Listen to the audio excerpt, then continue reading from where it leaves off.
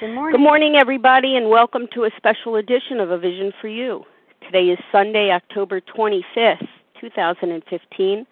My name is Leah, and I'm your moderator this morning. The share ID for Friday, October 23rd is 8142. That's 8142.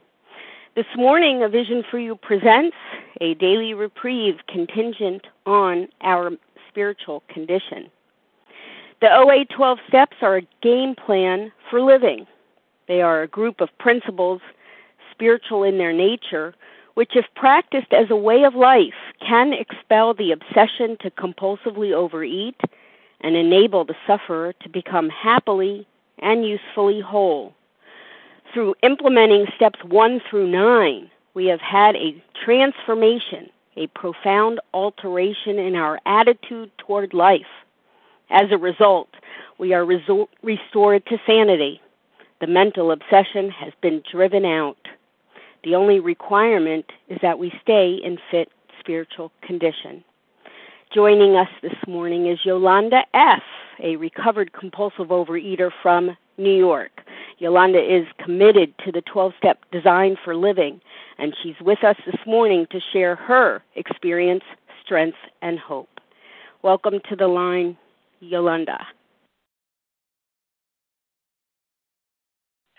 Good morning, Leah. Good morning, everyone.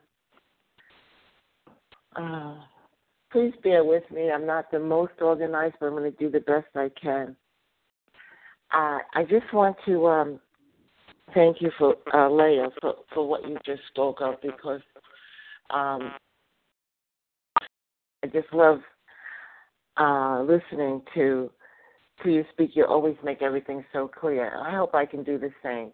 But anyway, I'm going to start by giving everyone a little vision of what it was like for me. I've always had a strange relationship with food from my childhood. All events for me were focused on the food and how fast I can get back to it. Anytime, like we were at a party or an event, unlike the other children who were playing and had other things on their mind, my only thought was how fast I could get back to get seconds. I didn't know at the time that there was something wrong with me. That's just the way I was. I was never thin as a child. I was always overweight. And my cousin still has pictures of me one summer wearing a polka dot raincoat. I had gotten a polka dot raincoat, and I wore it all summer because I was insecure about the way I looked. I just was never comfortable in my skin. So you would see pictures of everybody with their shorts and tank tops, and me with my polka dot raincoat.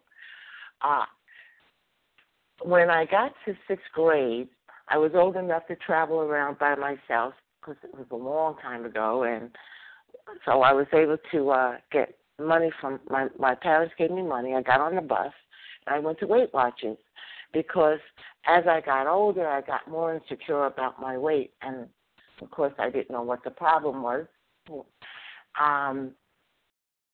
So I managed to lose some of my weight in Weight Watchers, enough so that I can go to high school at a decent weight. I didn't want to go into high school obese, and I managed to do that. So from then, that's when I started my series of diets, and people would say to me, my family members, my friends, oh, you have so much willpower. So I thought I did have willpower. I thought I knew I was controlling my weight because I did for a long time. After high school, I found other ways to control my weight, and it was through substances. Started with diet pills and then narcotics, alcohol, whatever. So I kept my weight under control, but I kind of like changed hats and went into something else. So I don't really count that as a gold weight, but I was there. My weight got out of control when I put the substances down, and I had my son. And that was back, well, I had him in the 80s, but I put the substances down, and the food popped up again, really strong for me. So in 2000, I went to OA because although I thought I was controlling it, I thought I knew how to control my weight. I couldn't get it under control. I'd gone on the internet and I did some research and tried some more diets. I even read something on the internet about giving up flour and sugar as a means of losing weight. And I thought that was ridiculous. I said I would never do that. And so I kept trying to find other ways. In 2000, I ended up in OA, and I stayed for a while. I lost about 15 pounds because at that time, that's what I would do. I'd lose my 10 or 15 pounds, and then I'd treat myself and blow up again.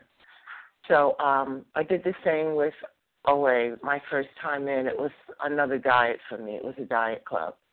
I didn't learn too much. I don't think I was introduced to the big book,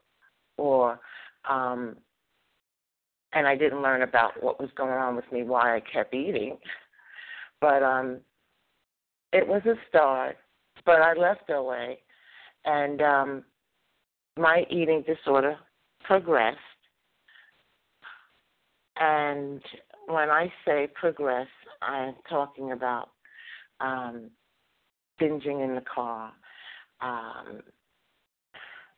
binging at work, not being able to do my job. I had a position where I ran a store, and at night, if I was the only manager on, I would go in the back and binge. So nobody really was running the store.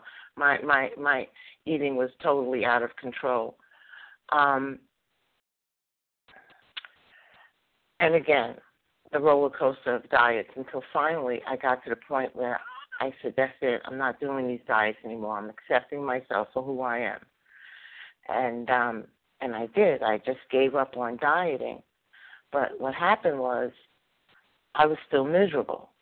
So I needed to do something. I ended up back in OA, and that was in 2004.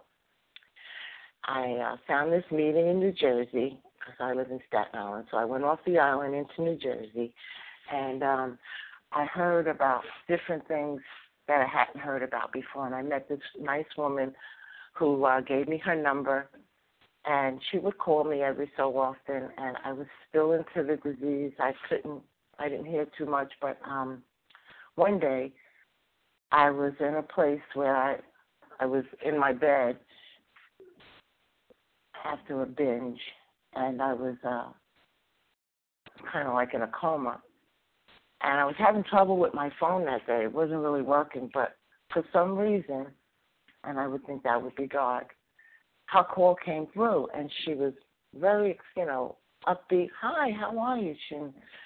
This is Heidi. I was like, oh, hi, how are you? And she says, there's a retreat weekend, and a marathon meeting. It was a marathon meeting she invited me to.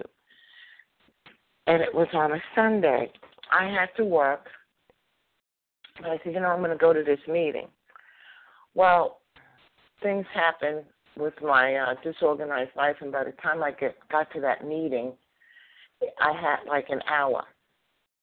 So here I was, and I had all these meetings going on, these breakout sessions, and I had about an hour to get something. And I went and sat in the meeting, and the meeting was about the tools, and they had them all listed on this board, and we had to reach into a hat, pick out a tool, and discuss it. I really wasn't familiar with the tools, and as I read down that board, I realized that the only thing that I was familiar with was anonymity. And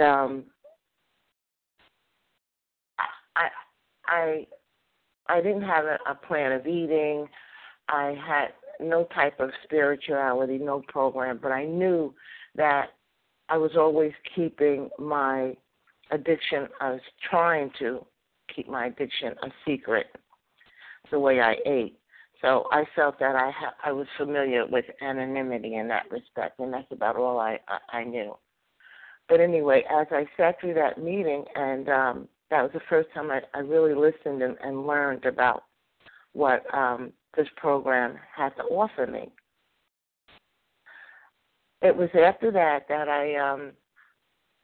I got involved with OA here in my hometown, and I got into this meeting where they gave me a food plan, and we followed certain rules, and I was able to lose the weight, all of it, for the first time ever by eating right. I had got to go weight. And I was on this high from doing this. I had lost all my weight, and it was new, and people who hadn't seen me thought, "Oh, you look good, fine," and so I was on this high from this weight loss. And in March of 2005, I went to get my taxes done, and my accountant hadn't seen me in between me losing all this weight, and he says to me, "Oh, you look great." I said, "Thanks." And I don't know how the subject got around to my birthday and me having a cake, but he said to me, "Oh, you look great. You can have a piece of cake for your birthday." And being still sick, I didn't run this by anybody in a way.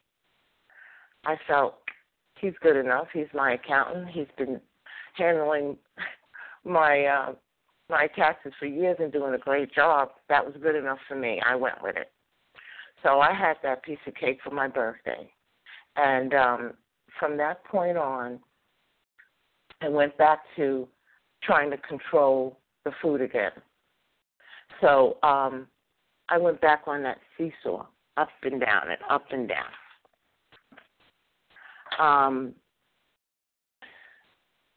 So in the big book, okay, I have to. I just wanted to read where I was on page 30 in the big book. It says, "Most of us have been unwilling to admit we were real alcoholics. No person likes to think he is bodily and mentally different from his fellows. Therefore, it is not surprising that our drinking careers have been characterized by countless vain attempts to prove we could drink and eat like other people." And that was me. Although I'd been in OA, I had an understanding of what was going on with me, I still kept trying to be normal, eat and drink like normal people. I couldn't imagine giving up my binge foods, and particularly cake. I had this obsession with it. I couldn't imagine giving that up. And I would get my abstinence, and I would lose my abstinence. I would get my abstinence, I would lose my abstinence. I finally came to a point where I was able to do it again, get my abstinence back. And it took a lot of work. And I did that for a while, but I found out that although I was able to maintain my abstinence and I was able to maintain a healthy body weight, there was something missing. And what was missing for me was that I really hadn't, although I had thought I'd gone through the 12 steps, I really hadn't done it correctly. Well, first of all, I don't think I was thorough on my fourth and fifth. And secondly, once I finished going through the steps, I kind of like put it on the shelf and thought I could kind of like just do my own thing because I had done it. I didn't realize that this, in order to stay abstinent, there were certain things I had to do. it wasn't just about being abstinent at this point. It was in order to live life on life's terms and in order to be comfortable in my own skin. I found out that it wasn't just about the food. The food, I learned, was a symptom, but it wasn't until I went through the steps, I guess it was maybe the third or fourth time, but this time I saw it different. I felt like my life depended on it. So I did everything that my sponsor said. And I went through it quickly because I was so miserable that I just wanted to come out on the other side of it. After I went through my steps the right way, I would say, and that would be the way it's described in this big book, things began to open for me, and my life began to change. So, what happens after that? Today, I realize that I've learned that I have to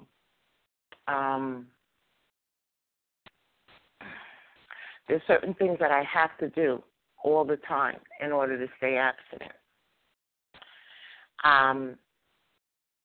My abstinent state goes back to November 2011. And I've been working this program for a long time, but I finally put the food down in November 2011. And I have to tell you that although I've gone through my steps, again, I didn't keep working this program because I know today it's daily. So I was what I thought I was doing was working a good program, and I guess I was. But I still had that thought in my mind that one day I could eat like a normal person. I still had it in the back of my mind. And someone had said to me, well, you haven't taken the first step. And I didn't understand that. I said, but of course I've taken the first step. I know that I'm powerless over food. But obviously I didn't because I kept going back. So on November 27, 2011, I sat with my family, and actually it was my son's family, on Thanksgiving, and I had been doing well, and I had this hors d'oeuvre tray. And I didn't know these people that well, so I felt that, well, just for today, I'll eat normal. Now, mind you, I've been going through this for years, and I still thought that I could do it one more time. And I saw the tomatoes and the cheese, the hors d'oeuvres. I said I could have some of those tomatoes. That would be part of my vegetable. And I could have a little bit of that cheese, and that'll be part of my protein, and I'll just subtract that off from my dinner. But my eyes are not good at measuring, subtracting off.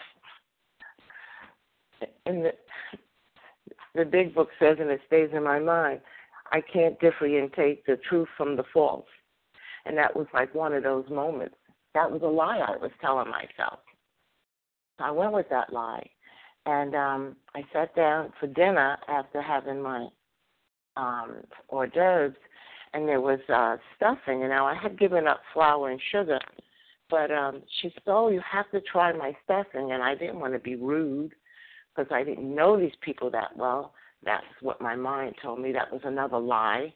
And I said, okay, I'll have a little bit of the stuffing. 4 days later, or 5 days later, I don't remember, my friend, he hadn't heard from me because I kind of like disappeared after that because I went into a binge and I went into my own world. And he finally got a hold of me. I finally answered it. Where are you? Where have you been? Oh, I'm fine. What's wrong? He could hear that something was wrong in my voice. So he insisted. So I finally told him where I was, and he got me out of a pizzeria. Told me to get in his car. I got in his car. I drove around with him while he did some errands. He didn't know what to do with me. He knew I was in big trouble because he knew I had a problem with food and I was back into it. And he said, call somebody. Just call somebody. And I did. I called someone in program. And then he dropped me off at my car. And he said, and I told him and the person on the phone that I was good and I was going to get myself together. Meanwhile, I had like a dozen of cupcakes in the back of the car. And when he left me alone, of course, I finished that off. But I'm proud to say, I'm grateful to say, that was the last time that I binged. And I love telling that story because I need to remember where I came from. I need to remember that I'm a compulsive overeater. And what happens to me when I pick up the food, there's a person in OA who told me that, who had said at a meeting, Weight Watchers never work for me because when it comes to, they tried to teach me how to eat like a normal person. And when it comes to eating, I'm not normal. And that resonated with me because I had tried Weight Watchers 7 times. I thought it was the best diet in the world. Maybe it is, but for normal people. I saw my girlfriend's sister go to Weight Watchers, lose all her weight, and stay like that. I couldn't understand what was wrong with me. One time I bought a $175 membership for 10 weeks. I thought that was surely the answer because I just spent $175. Why would I go back to eating? I never took the second ticket back. I never went back. Today, I have this program of recovery, this 12-step program that I am so grateful for because it's given me my life back. So, what I have to do today is different from what I did in the past. First of all, I have evolved over the years in terms of my food. I understand today that I can't have sugar, I can't have flour. I also can't have wheat, and I can't have other things. That's okay. You know, I've accepted that today. There's a passage in this big book that I love. Well, there's a couple of them, but this one I'm going to read to you because when this happened to me, I had heard before I got to this point in the room, people say things like, I don't have any desire to eat those things anymore. And I never believed them. I heard people in the room say that these promises had come true for them. I didn't believe that because at that point where I was, I couldn't believe that I would ever get to a point where I didn't want to eat cake. I couldn't believe that could happen for me. And I couldn't see these promises coming true. But in this book, it says on page 84, and we have ceased fighting anything or anyone, even alcohol. For by this time, sanity will have returned. We will seldom be interested in liquor. If tempted, we recoil from it as if from a hot flame. We react sanely and normally, and we will find that this has happened automatically. We will see that our new attitude towards liquor has been given us without any thought or effort on our part. It just comes. That is the miracle of it. We are not fighting it, neither are we avoiding temptation. We feel as though we had been placed in a position of neutrality. safe and protected. We have not even sworn off. Instead, the problem has been removed. It does not exist for us. We are neither cocky nor are we afraid. That is our experience.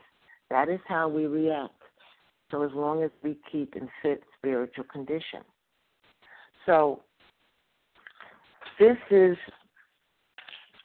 what happened for me. I don't know when I crossed over that line where I would stay away from certain things. And it just like it describes, like a hot flame. I won't go near it if I think that it has any of my binge foods in it, because or the ingredients from my binge food. I'm very careful with what I eat, and it's just natural for me. And if I am in those very rare moments in a position where I'm not sure what's in it, then I have my higher power. Well, he's always there, but I'll pray to him that just in case, dear God, please, and he takes care of it. So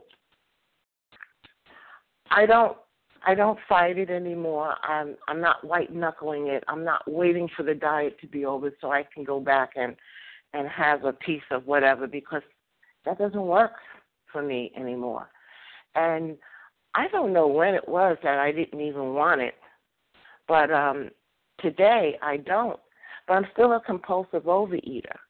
So if I get uptight or a situation comes up, sometimes that thought will come into my mind, and I'll say, well, that's not happening.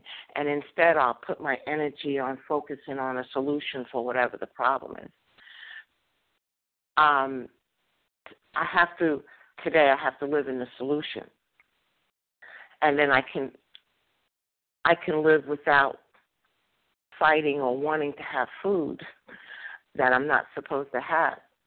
But, I call this a caveat here at the end of this paragraph that I just read, where it says that is how we react, so as long as we keep in fit spiritual condition. That's just the way it is.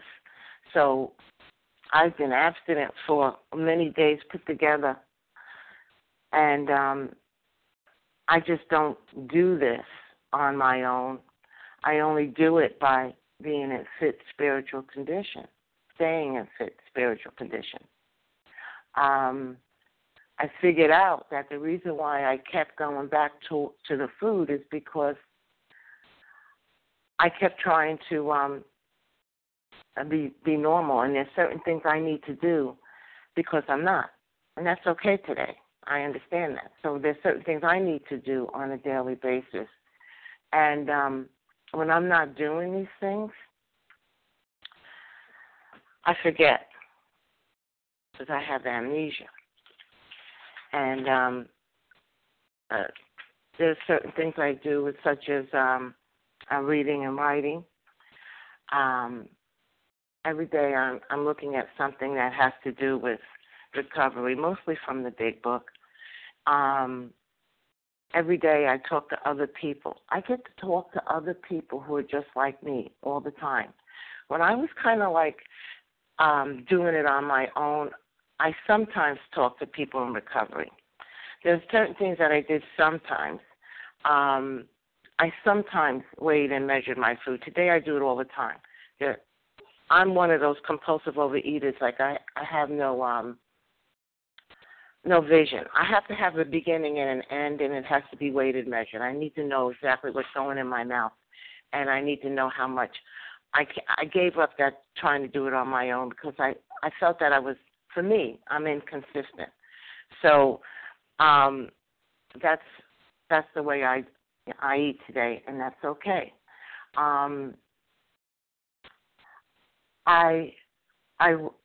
Every day I do the inventory from the big book. Where was I resentful, dishonest, or afraid? Do I owe an apology? What could I have done better? I'm asking myself every day. Well, maybe I could have gone to God more. Maybe I could have been more patient. Maybe I could have. I'm always looking at myself to see what I can do to improve.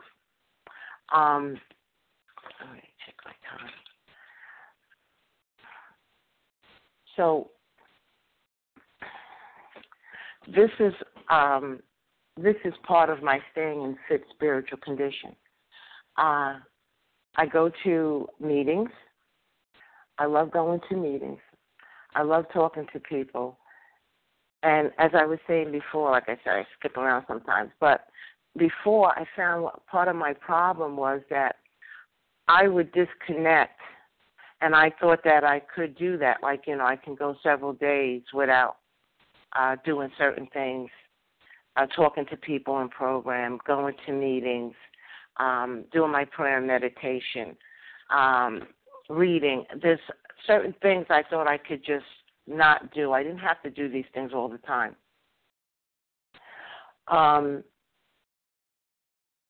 But today, these promises have come through for me, and it's because I do certain things every day. And I'm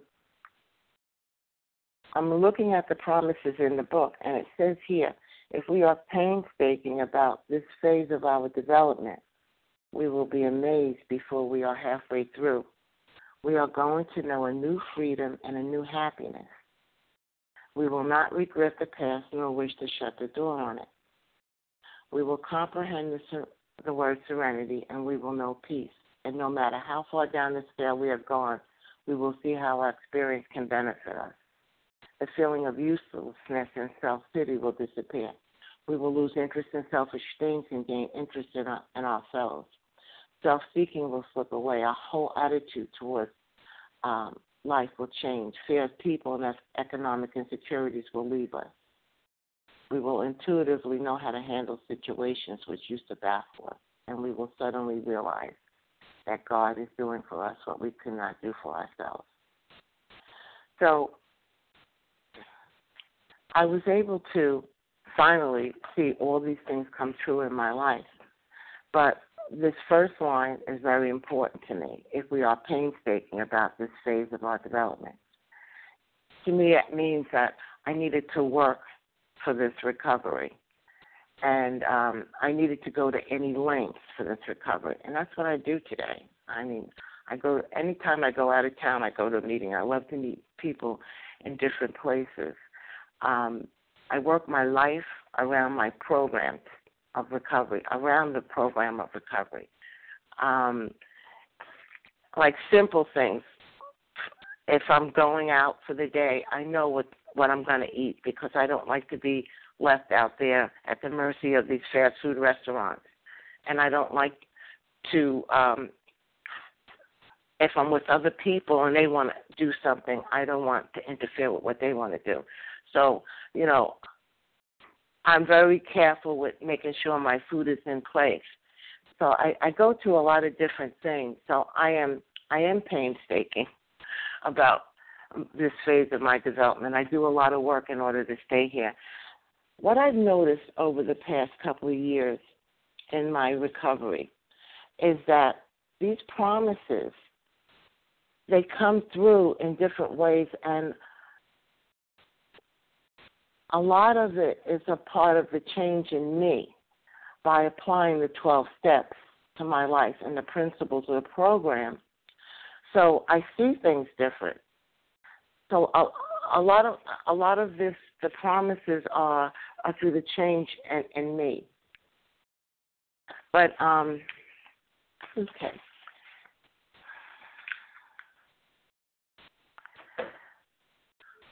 Okay, I'm just doing a time check. There's one other thing I want to cover that's important to me in my recovery and really resonated with me. It's in the Keys of the Kingdom, and that's page 311 in the third edition, but I know it's in the other book as well. AA is not a plan for recovery that can be finished and done with. It is a way of life, and the challenge contained in its principles is great enough to keep any human being striving for as long as he lives. We do not and cannot outgrow this plan. As arrested alcoholics, we must have a program for living that allows for limitless expansion. Keeping one foot in front of the other is essential for maintaining our arrestment. Others may idle in a retrogressive groove without too much danger, but retrogression can spell death for us. However, this isn't as rough as it sounds, as we do become grateful for the necessity that makes us toe the line. For we find that we are more than compensated for a consistent effort by the countless dividends we receive. So this is kind of like a summary of my recovery. And I'd just like to go through this paragraph. AA is not a plan for recovery that can be finished and done with. See, that's what I used to do. Even when I so-called went through the steps, I thought I would be finished and done with. I would put it on the shelf. I didn't do what I needed to do, which is constantly apply the steps to my life and work this program. It is a way of life, and the challenge contained in its principles is great enough to keep any human being striving for as long as he lives. So what happens is, by following these 12 steps and these principles, it keeps me on my toes and it keeps me striving to do better and to do more. We do not and cannot outgrow this plan. And I find that I can never outgrow OA. I can never learn enough. I'm always learning, and new things are always opening to me. As arrested alcoholics, we must have a program for a living that allows for limited expansion. There's a saying, if we're not going forward, we're going backwards. Keeping one foot in front of the other is essential for maintaining our arrestment. I have to be in front of this disease. Others may idle in retrogressive groove without too much danger, but retrogression can spell death for us. So I looked up the word retrogression, and it means the process of turning to an earlier state, typically a worse one. And I found that I was the queen of retrogression, because I would do okay, I would lose weight, I would be doing okay, maintaining for a while, but then I would turn back to that earlier state. And which for me meant that occasionally I could have certain things. But then when I did, what happened to me afterwards was worse than the last time. It always got worse, never better.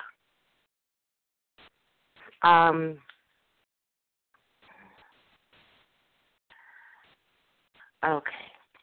Sorry, I lost my place. However, others may idle in a retrogressive groove without too much danger, but retrogression can spell death for us. However, this isn't as rough as it sounds, as we do become grateful for the necessity that makes us toe the line. For we find that we are more than compensated for a consistent effort by the countless dividends we receive. So, toe the line, more than compensated, countless dividends we receive.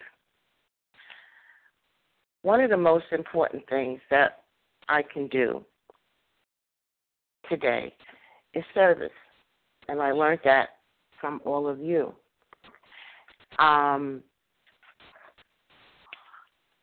page 77 in the Big Book, and again on page 102 in the Big Book, it reminds us that we are here to do service for each other. And I can't, 77, right here. It says, our real purpose is to fit ourselves to be of maximum service to God and to the people about us. Okay? And then on 102, there's a similar line that speaks about service. I go back to those lines often because I find that I was a very selfish person. So this program has taught me that in order to be happy, joyous, and free, I need to be not selfish, and I need to be involved with others.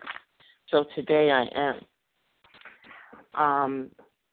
But anyway, to sum it up, those countless benefits that I receive from working this program of recovery. I jotted them down. Hold on. Okay. My gifts, the gifts of recovery. And this is why I do certain things every day, and this is what I get from it. I got to know my God, and He is always there for me. I have a life today. I get to show up for my family and be there when they need me. Parties, outings, or wherever. I'm just there today. I get to help people. I get to do service all the time. I get to take care of my aunt and care. I get to smile at the counter person at the store. I get to be there for my grandchildren. I get to be positive, and if I'm not, for a minute, I get to help somebody else, because I was told in this big book to help somebody else to get out of yourself. I'm also told that I must refrain from negative thinking, and that's huge in my life, because negative thinking can take me to places I just don't want to be, and that usually can lead me back to the food. So I have things that I do when that happens, like make a phone call, go help someone else and get out of myself. It always works. I turn it over to God. I got to start a new career because of these countless things that I do today. I got to start a new career. I get to exercise and dance. I get to eat well, and I enjoy my food. I get to travel. Most of all, I'm not alone. Being a compulsive overeater is a norm for me now, and that's okay, because I have other people I fellowship with that do this with me every day. All of you out there who understand me and who I am. I'm not alone.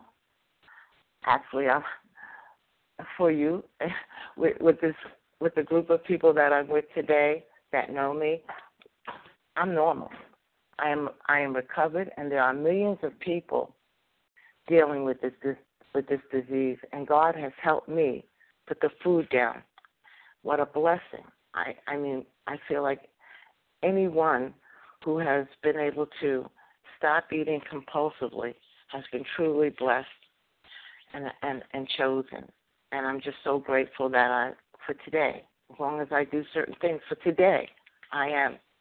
As long as I remember who I am. As long as I remember what I need to do daily. So as long as I remember who is really in charge, as long as I stay in fit spiritual condition, I can keep all these gifts and so many more, because my life keeps evolving and it just gets better, thanks to the gifts of this program, thanks to my higher power, and thanks to all of you out there who do this with me. Thank you. I pass. Thank you so much, Yolanda, for sharing your story of transformation with us this morning. Your experience and personal insights have certainly carried a message of hope and possibility to those on the line. We thank you so much. Yolanda's contact information will be given at the conclusion of this recording, so stay tuned for that. We're going to transition now to a question and answer period. If you have any questions for Yolanda, feel free to press star 1 to unmute and identify yourself. Hi, Leah. It's Mary Lee in California. Hi, Mary Lee. Hold on one second. Anyone else?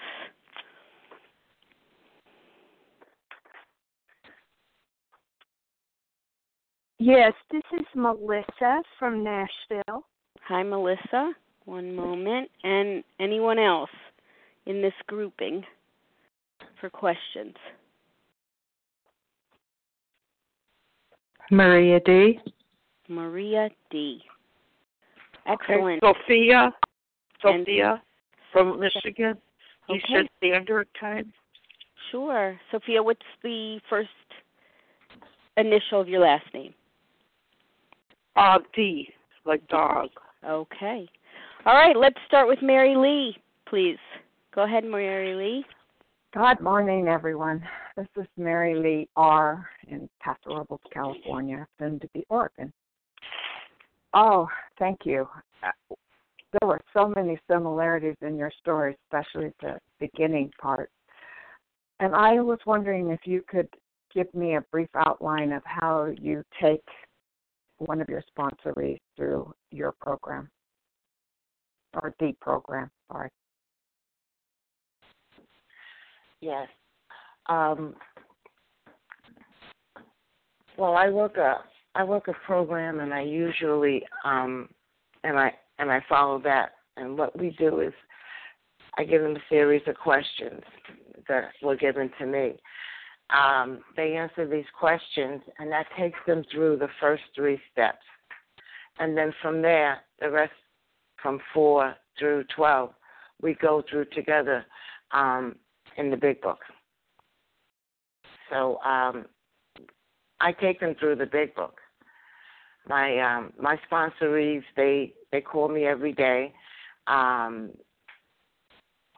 We talk about what they're going to eat, so that's out of the way, and then they answer their questions, and I, they answer the questions from the big book, and that's how we work it right from the book. Thank you, Mary Lee R., for that question.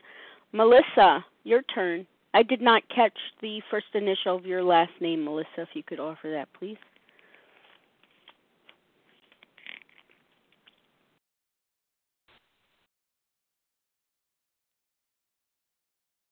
I'm sorry, I was muted. It's H as in happy. Thank you. Go ahead. I was wondering if you, first of all, thank you. I loved your story. It really helped me.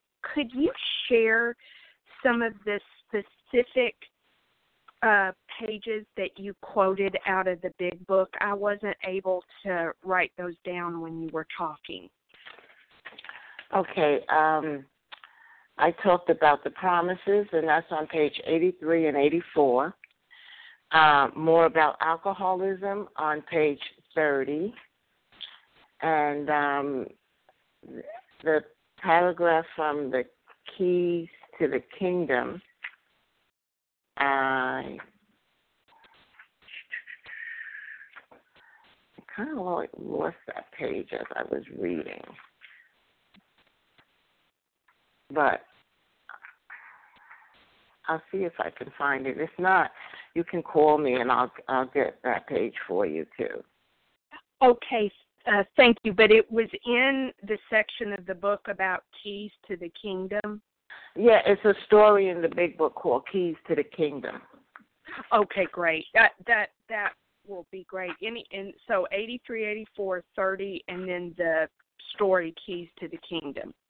Right. And then I think I also mentioned excerpts from the doctor's opinion, which actually, if you're new with the big book, the best place to start would be there at that doctor's opinion. Okay. Because that kind of like, for me, it tells me, it explains what's going on with us, and it explains why we do what we do as a compulsive overeater.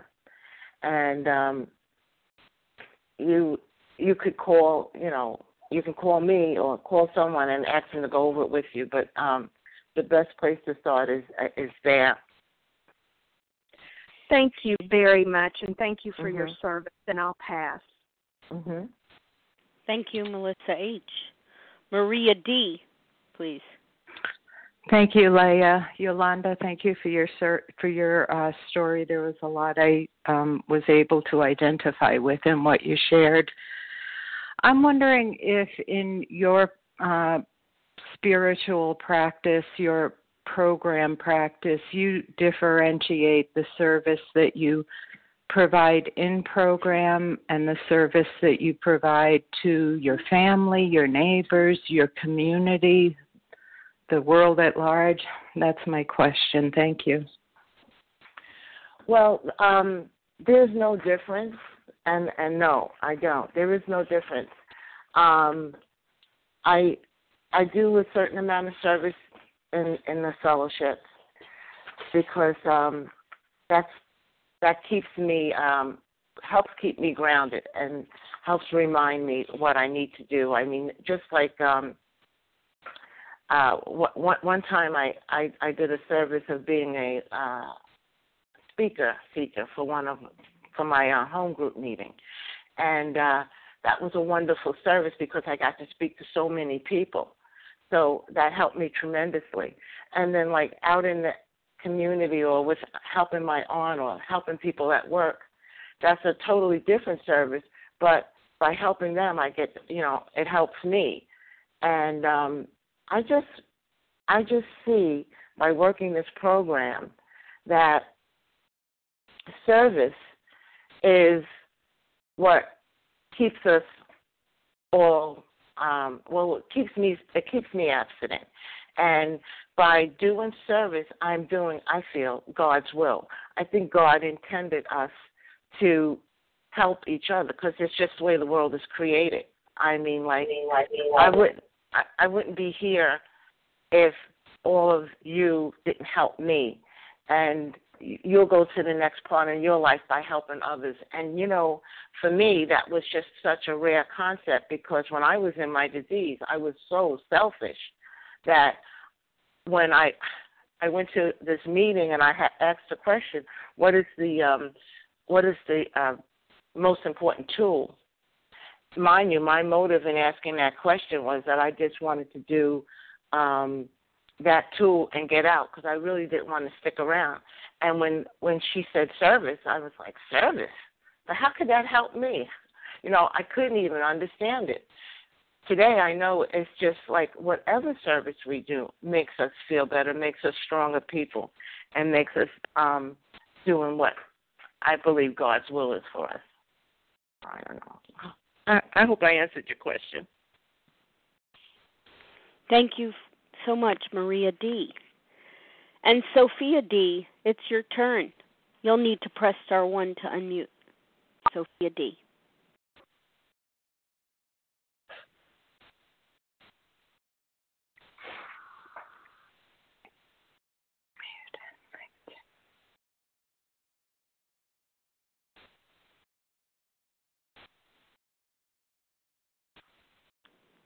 Sophia D. Star 1 to unmute.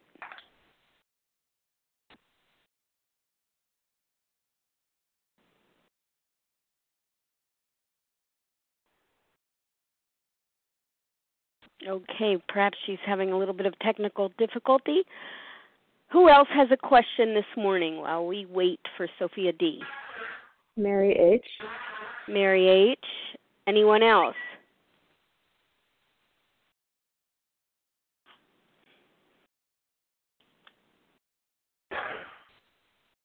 Questions for Yolanda. Star 1 to unmute. Linda R. Linda R.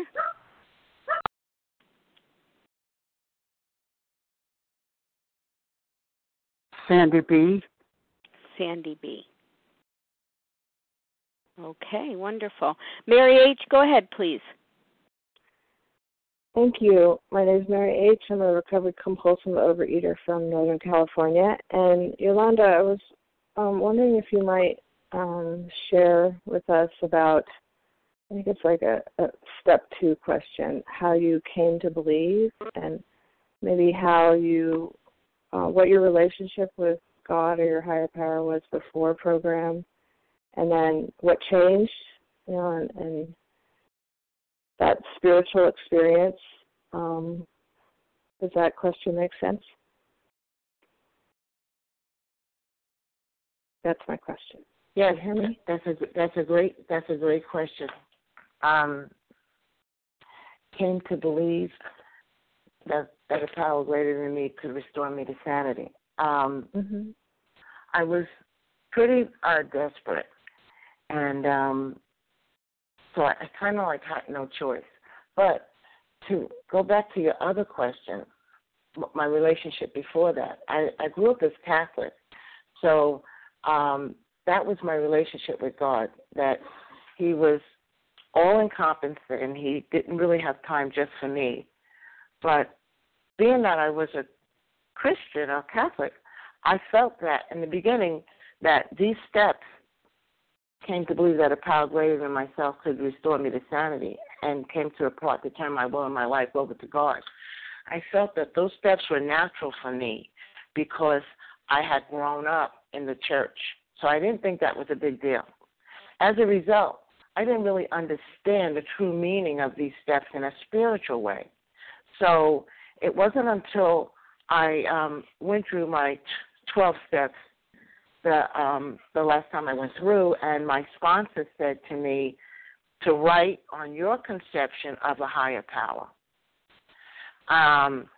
your conception of what your higher power is, and I had to actually sit down and write about what he was to me. And that made him more personal to me. So it was my desperation that got me to the point to believe that a power greater than myself could restore me to sanity. It was doing that exercise that brought that power more closer to me, because now he was mine. He was there for me. I could see myself sitting on a park bench with his arm around me.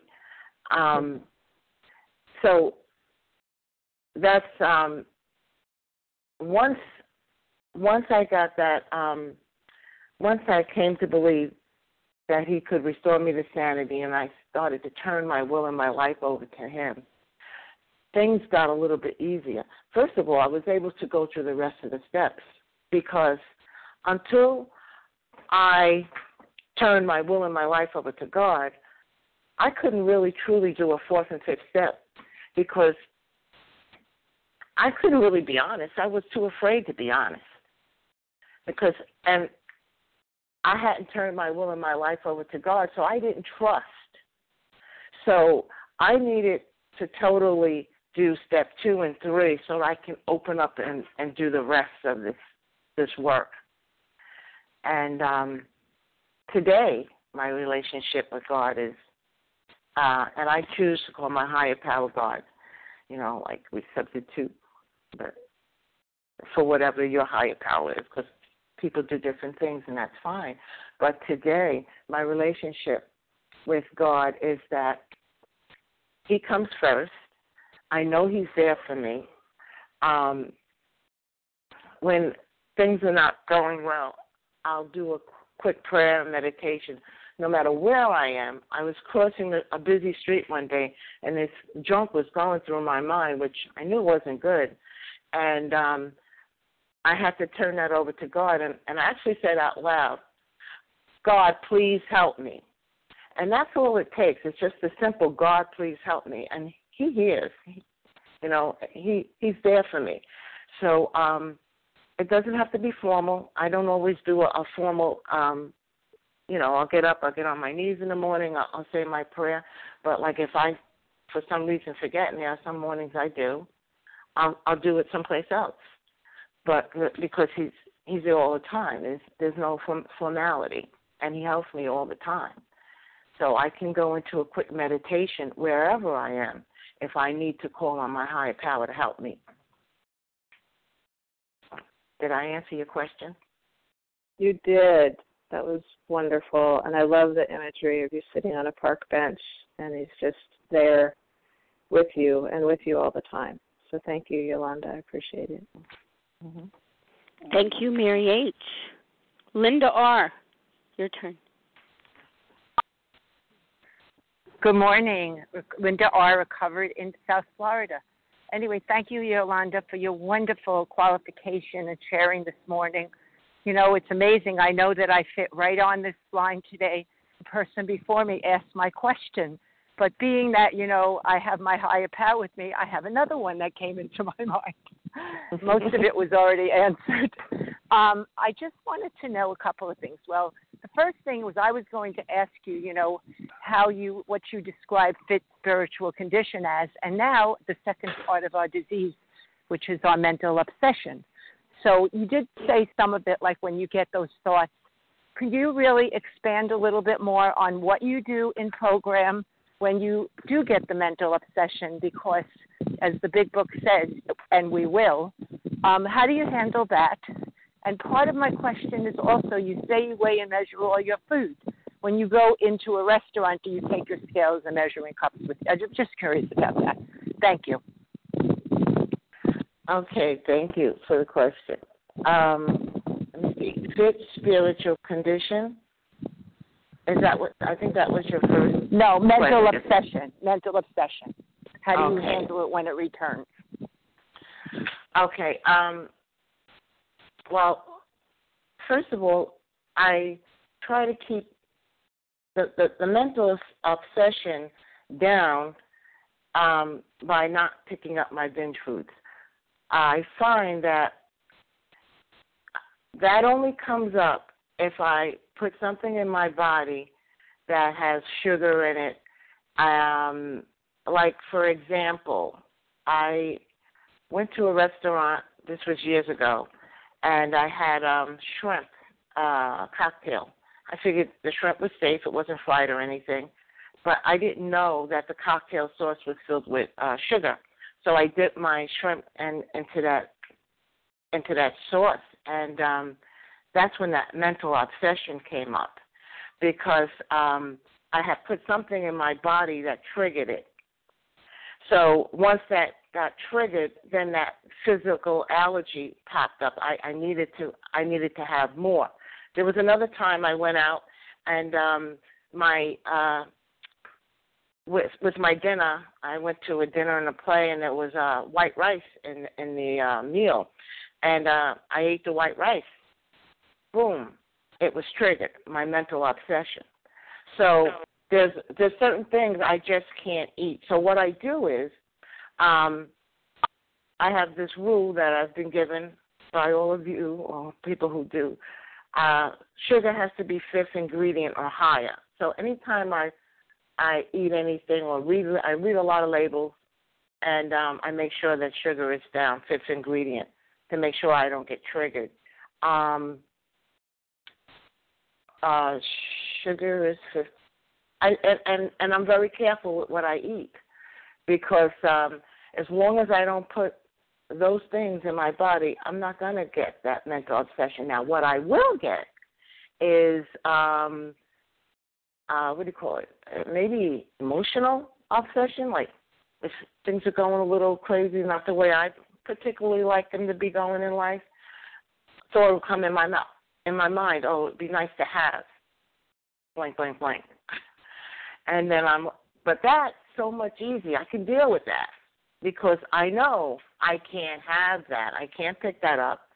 So instead of focusing on going to get that food, I focus on what the problem is, what it is that made me think about that food, and what I can do to solve it. I'll usually turn that over to God, and then there's rules in this big book, and it tells you exactly what to do, and I do exactly that. I turn it over to God and another human being. I'll make a phone call, and then I'll go find somebody else I can help, and then I may reach out to a newcomer or somebody else that needs help in program. And I usually take those steps, and then that goes away. But that mental thing only happens when I pick up the wrong food, so I just make sure I don't do that today. And was there another part to your question? Hello? No, thank you very, very much. I really appreciate it. Thank you. Okay. Thanks, Linda R. Sandy B. Thank you. Thank you for sharing. My question is about negative thinking, and now that I put the food down and gotten rid of all the substances that cause me craving, the negative thinking is like taking over. And there was a time when I thought the negative thinking, I don't know, I want to get into it, but I think that, it's me kind of protecting myself from the what ifs, but I now see it as really just my mind looking for something to be upset about. But would you say more about the negative thinking? And I know you mentioned some things that you do to help you get out of it, but I would appreciate it if you have any more to add to that. Thank you. Thank you for the question. Well, my suggestion for negative thinking and what works for me is every day I write up a list of things that I'm grateful for. And I suggest that if you're having problems with negative thinking, because I had a sponsee once who had, when she came to me, she was pretty negative, and so I asked her to write at least 10 things every day that she was grateful for. And I personally do that every day. So by my mind getting into a habit of looking at what's good, it makes it more difficult for the bad stuff to take over. Also, we have to, you mentioned about thinking about tomorrow. I have a tendency to stay within today because things could happen to change tomorrow. So that's not any guarantee. And what happened, of course, yesterday, that's done. I can't do anything about that. But I can focus on today and make the best out of what's going on today. And then I could I don't let, but God, He does take care of He'll take care of the rest. There's that saying, I do my best and God will do the rest. So I'm taking care of today. And whatever's going to be tomorrow is going to happen tomorrow. I can't worry about that. I have a hard enough time getting through today.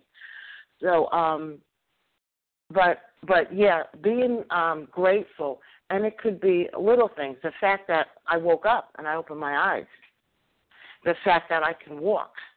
I can see. Yeah, I need glasses, but I can see with them, There's just so many things that, I have everything I need for today. I have food in the refrigerator. I have transportation. I can get around. There's so many things. There's so many gifts that we have that we take for granted and we forget about them. So grateful can be from soup to nuts. From getting out of the bed to the fact that we have a family member that loves us. There's a park across the street that you can see that tree. Life is just so good, and there's so many great things out there. So I fill my mind with those so that when the negative does come up, and it does, I just know that I don't live there. And I keep myself connected with like-minded people in and out of program. So I hope I answered your question.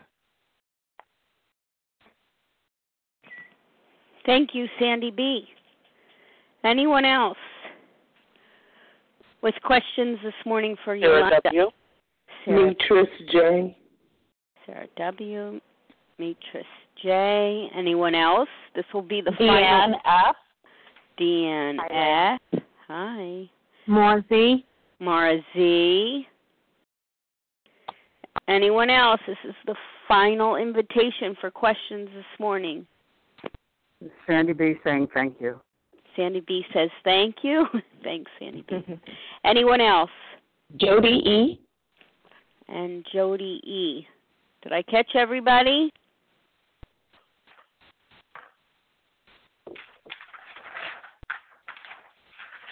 I'll take that as a yes. Okay, Sarah W., your turn.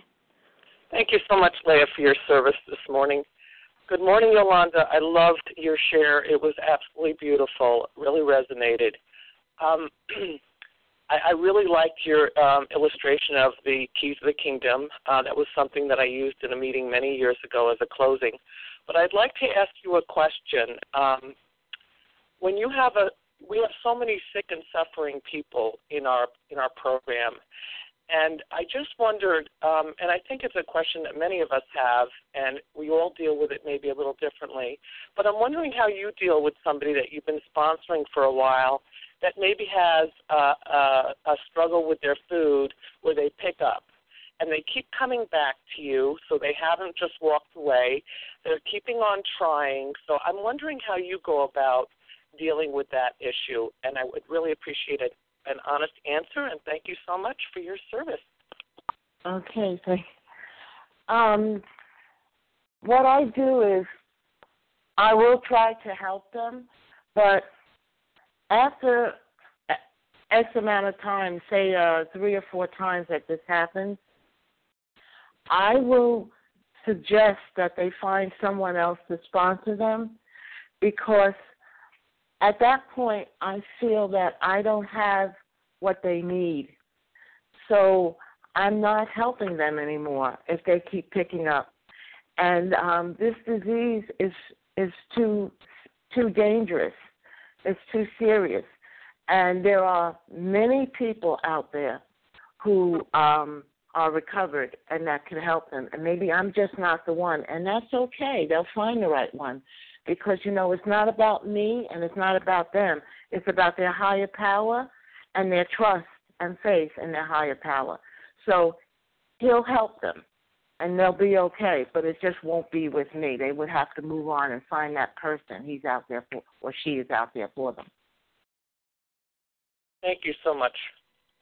You're welcome. And Leah, I just remembered that previous person asked me a question I didn't answer. Do I weigh and measure in restaurants? And, the answer is yes, but I have this scale that's inconspicuous. I do it so quickly now, people don't even know I'm doing it. I'm really good at it. It's just a way of life for me. No biggie. I got over it. Go ahead. Great. Thank you. Thank you very much, Sarah W., for that question. And Mitris J., your turn. Hi, this is Mitris. I can definitely relate to your story. I appreciate it.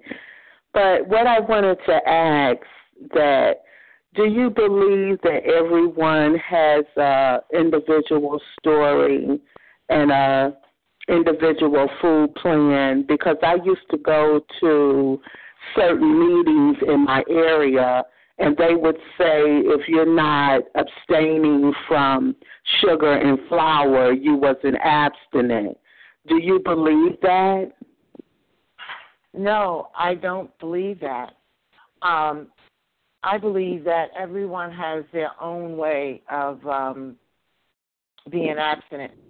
I believe that for me, I need to abstain from sugar and flour and a couple of other things I abstain from too. But for other people, they may not have to. White rice doesn't bother everybody. It bothers me. So I have a food plan that's been given to me by a nutritionist, and I've been working with her for about 10 years, so she knows how I am and what my needs are. And together, we work on a food plan that's suited for me. But in order to stay abstinent and to follow anything and to have a life, I know that I can't touch sugar and flour. But that's just for me. Thanks so much. I appreciate that, because I know a lot of people would say if you're not staying away from sugar and flour, you're not abstinent. And I got very confused about that and resentful. Right. Well, yeah, you know yourself and you know what's working for you and what's not. It's about also being honest, as long as we're honest with ourselves and we can tell the truth from the false. Because I had a problem with that for a long time. That's in the big book, of Doctor's Opinion. Couldn't differentiate the truth from the false. So, I had a big problem with that, and that's why it took me a little bit longer to realize what it is that I needed to do and what I needed to call, how I needed to look at my abstinence, because I tried to look at my abstinence different ways. And after years and years and years of trying and getting myself more and more and more deeper in the disease and the depression, I had to really look at what's true and what's false. And for Yolanda, what was true is that she can't have sugar and she can't have flour, ever. End of story. Just, and I could try to say just for today, but it's really not for me just for today. It's got to be tomorrow, too, because when I thought I could do it later on, it got me in trouble. And I know in the big book it says something about knowledge. It's, knowledge doesn't always give you everything you need, but after having so many experiences, I know that I have enough knowledge to know that I have to stay away from sugar and flour. And by working this program and talking to like-minded people, it just gets to be a norm today. So, like I said, I just don't do it alone. Thank you. Thank you. Thanks, Mitris. Deanne F. Hi, good morning. Thank you very, very much for your share, Yolanda. Thank you, Rhea, for your beautiful service. I just would like to ask if, I know you mentioned that there are questions that you start with for sponsees that are coming directly from the big book, and I was wondering if you could say where those are found.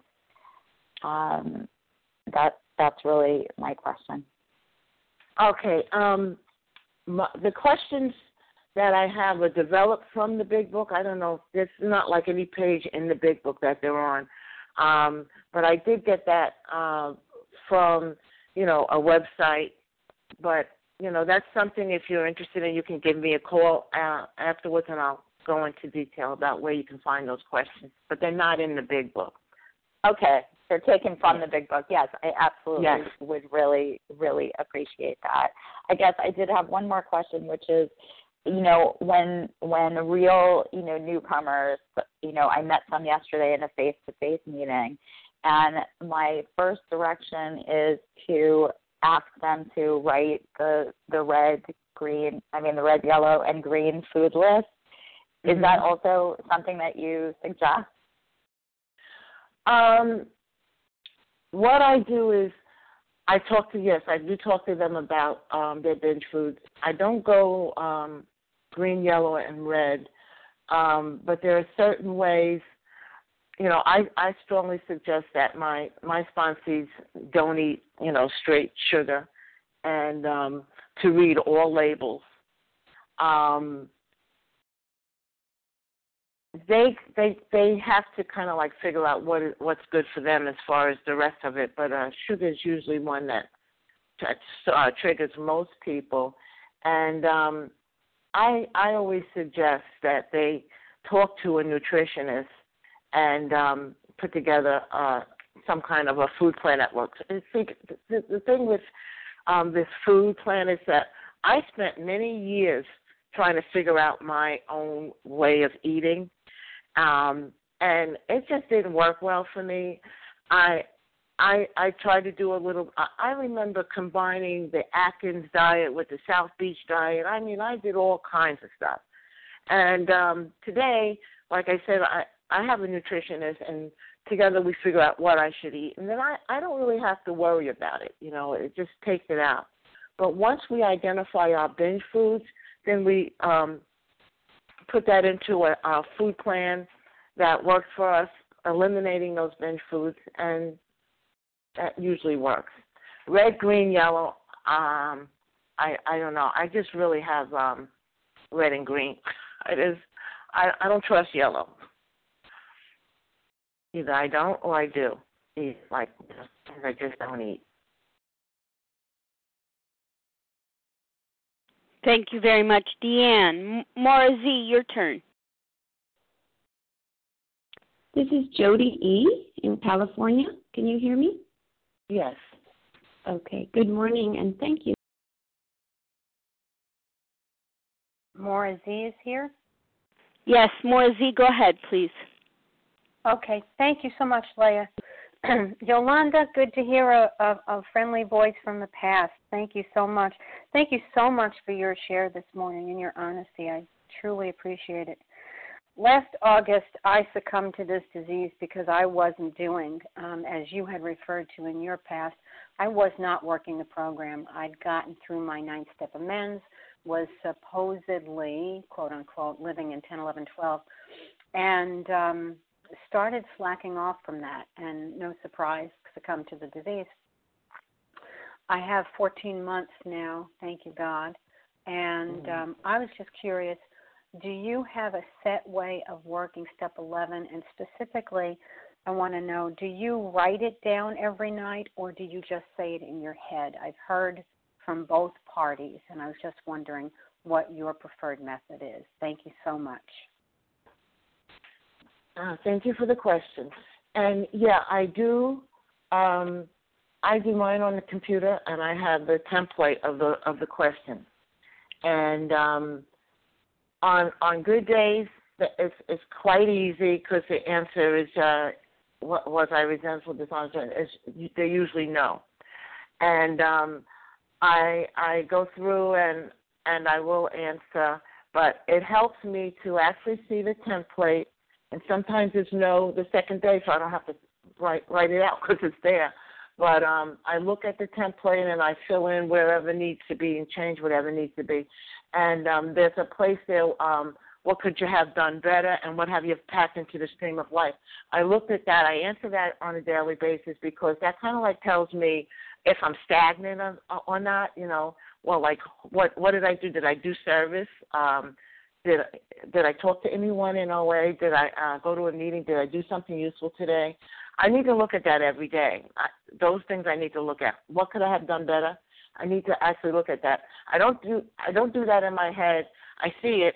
I look at it, and sometimes I have to answer it. Sometimes the answer may be the same, but I have to look at it and tweak it on a daily basis because that's my way.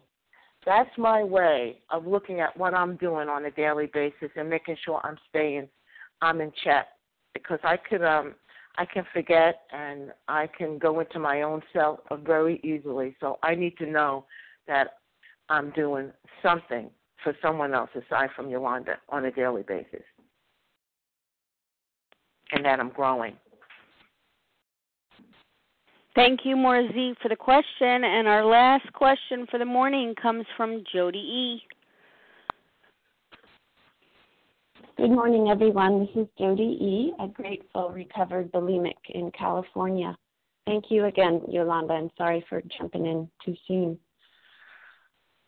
Wow, what a beautiful story. What a beautiful testament to this program. It's so touching. My question is about balance. Someone asked you about service and how is it the same to give service in your program as it is to give service to your community? And I asked myself that question also, and how to find balance, and what's first things first. What my experience is that I have to put service to my program first, because if I don't, I'll end up losing my abstinence, and then I can't give service to anyone. So how do you find that balance, I guess, is my question. And again, thank you so much. And with that, I pass. That's a good question. Thank you. Balance. Balance has always been a challenge for me because I've always worked. I also have to work in between there, and I do service in my work as well. As you said, that is so true. First is service through my program. I have to put the program of recovery. I have to put that first. the way I work my program, though, is that I make calls every day, or someone calls me every day. So I speak to at least 4 people in program on a daily basis, and so that's a service to each other. And then from there, I have to respect my limitations. I need to know when I need to just, sit back and maybe I need to do something for myself, watch a movie, read a book, or whatever, because I can get very wrapped up in things, because life is busy, thank God. Life is only busy today because of this program. Otherwise, I wouldn't even have a life. It would be in the back room eating. So it's just taking time for myself whenever I can, and it doesn't have to be all the time, because I don't need that much time. I actually enjoy talking to people in program. I actually enjoy my job, and which is another service that I do, and I really love just being out and about with people and saying something positive to someone, a nice smile to someone. That's service, and people appreciate that, especially here. I live in New York. Not everybody's like that, but it's great. Service can be, it doesn't have to always be major. It could be just saying hello and smiling and giving a compliment to the counter person. It could be that small.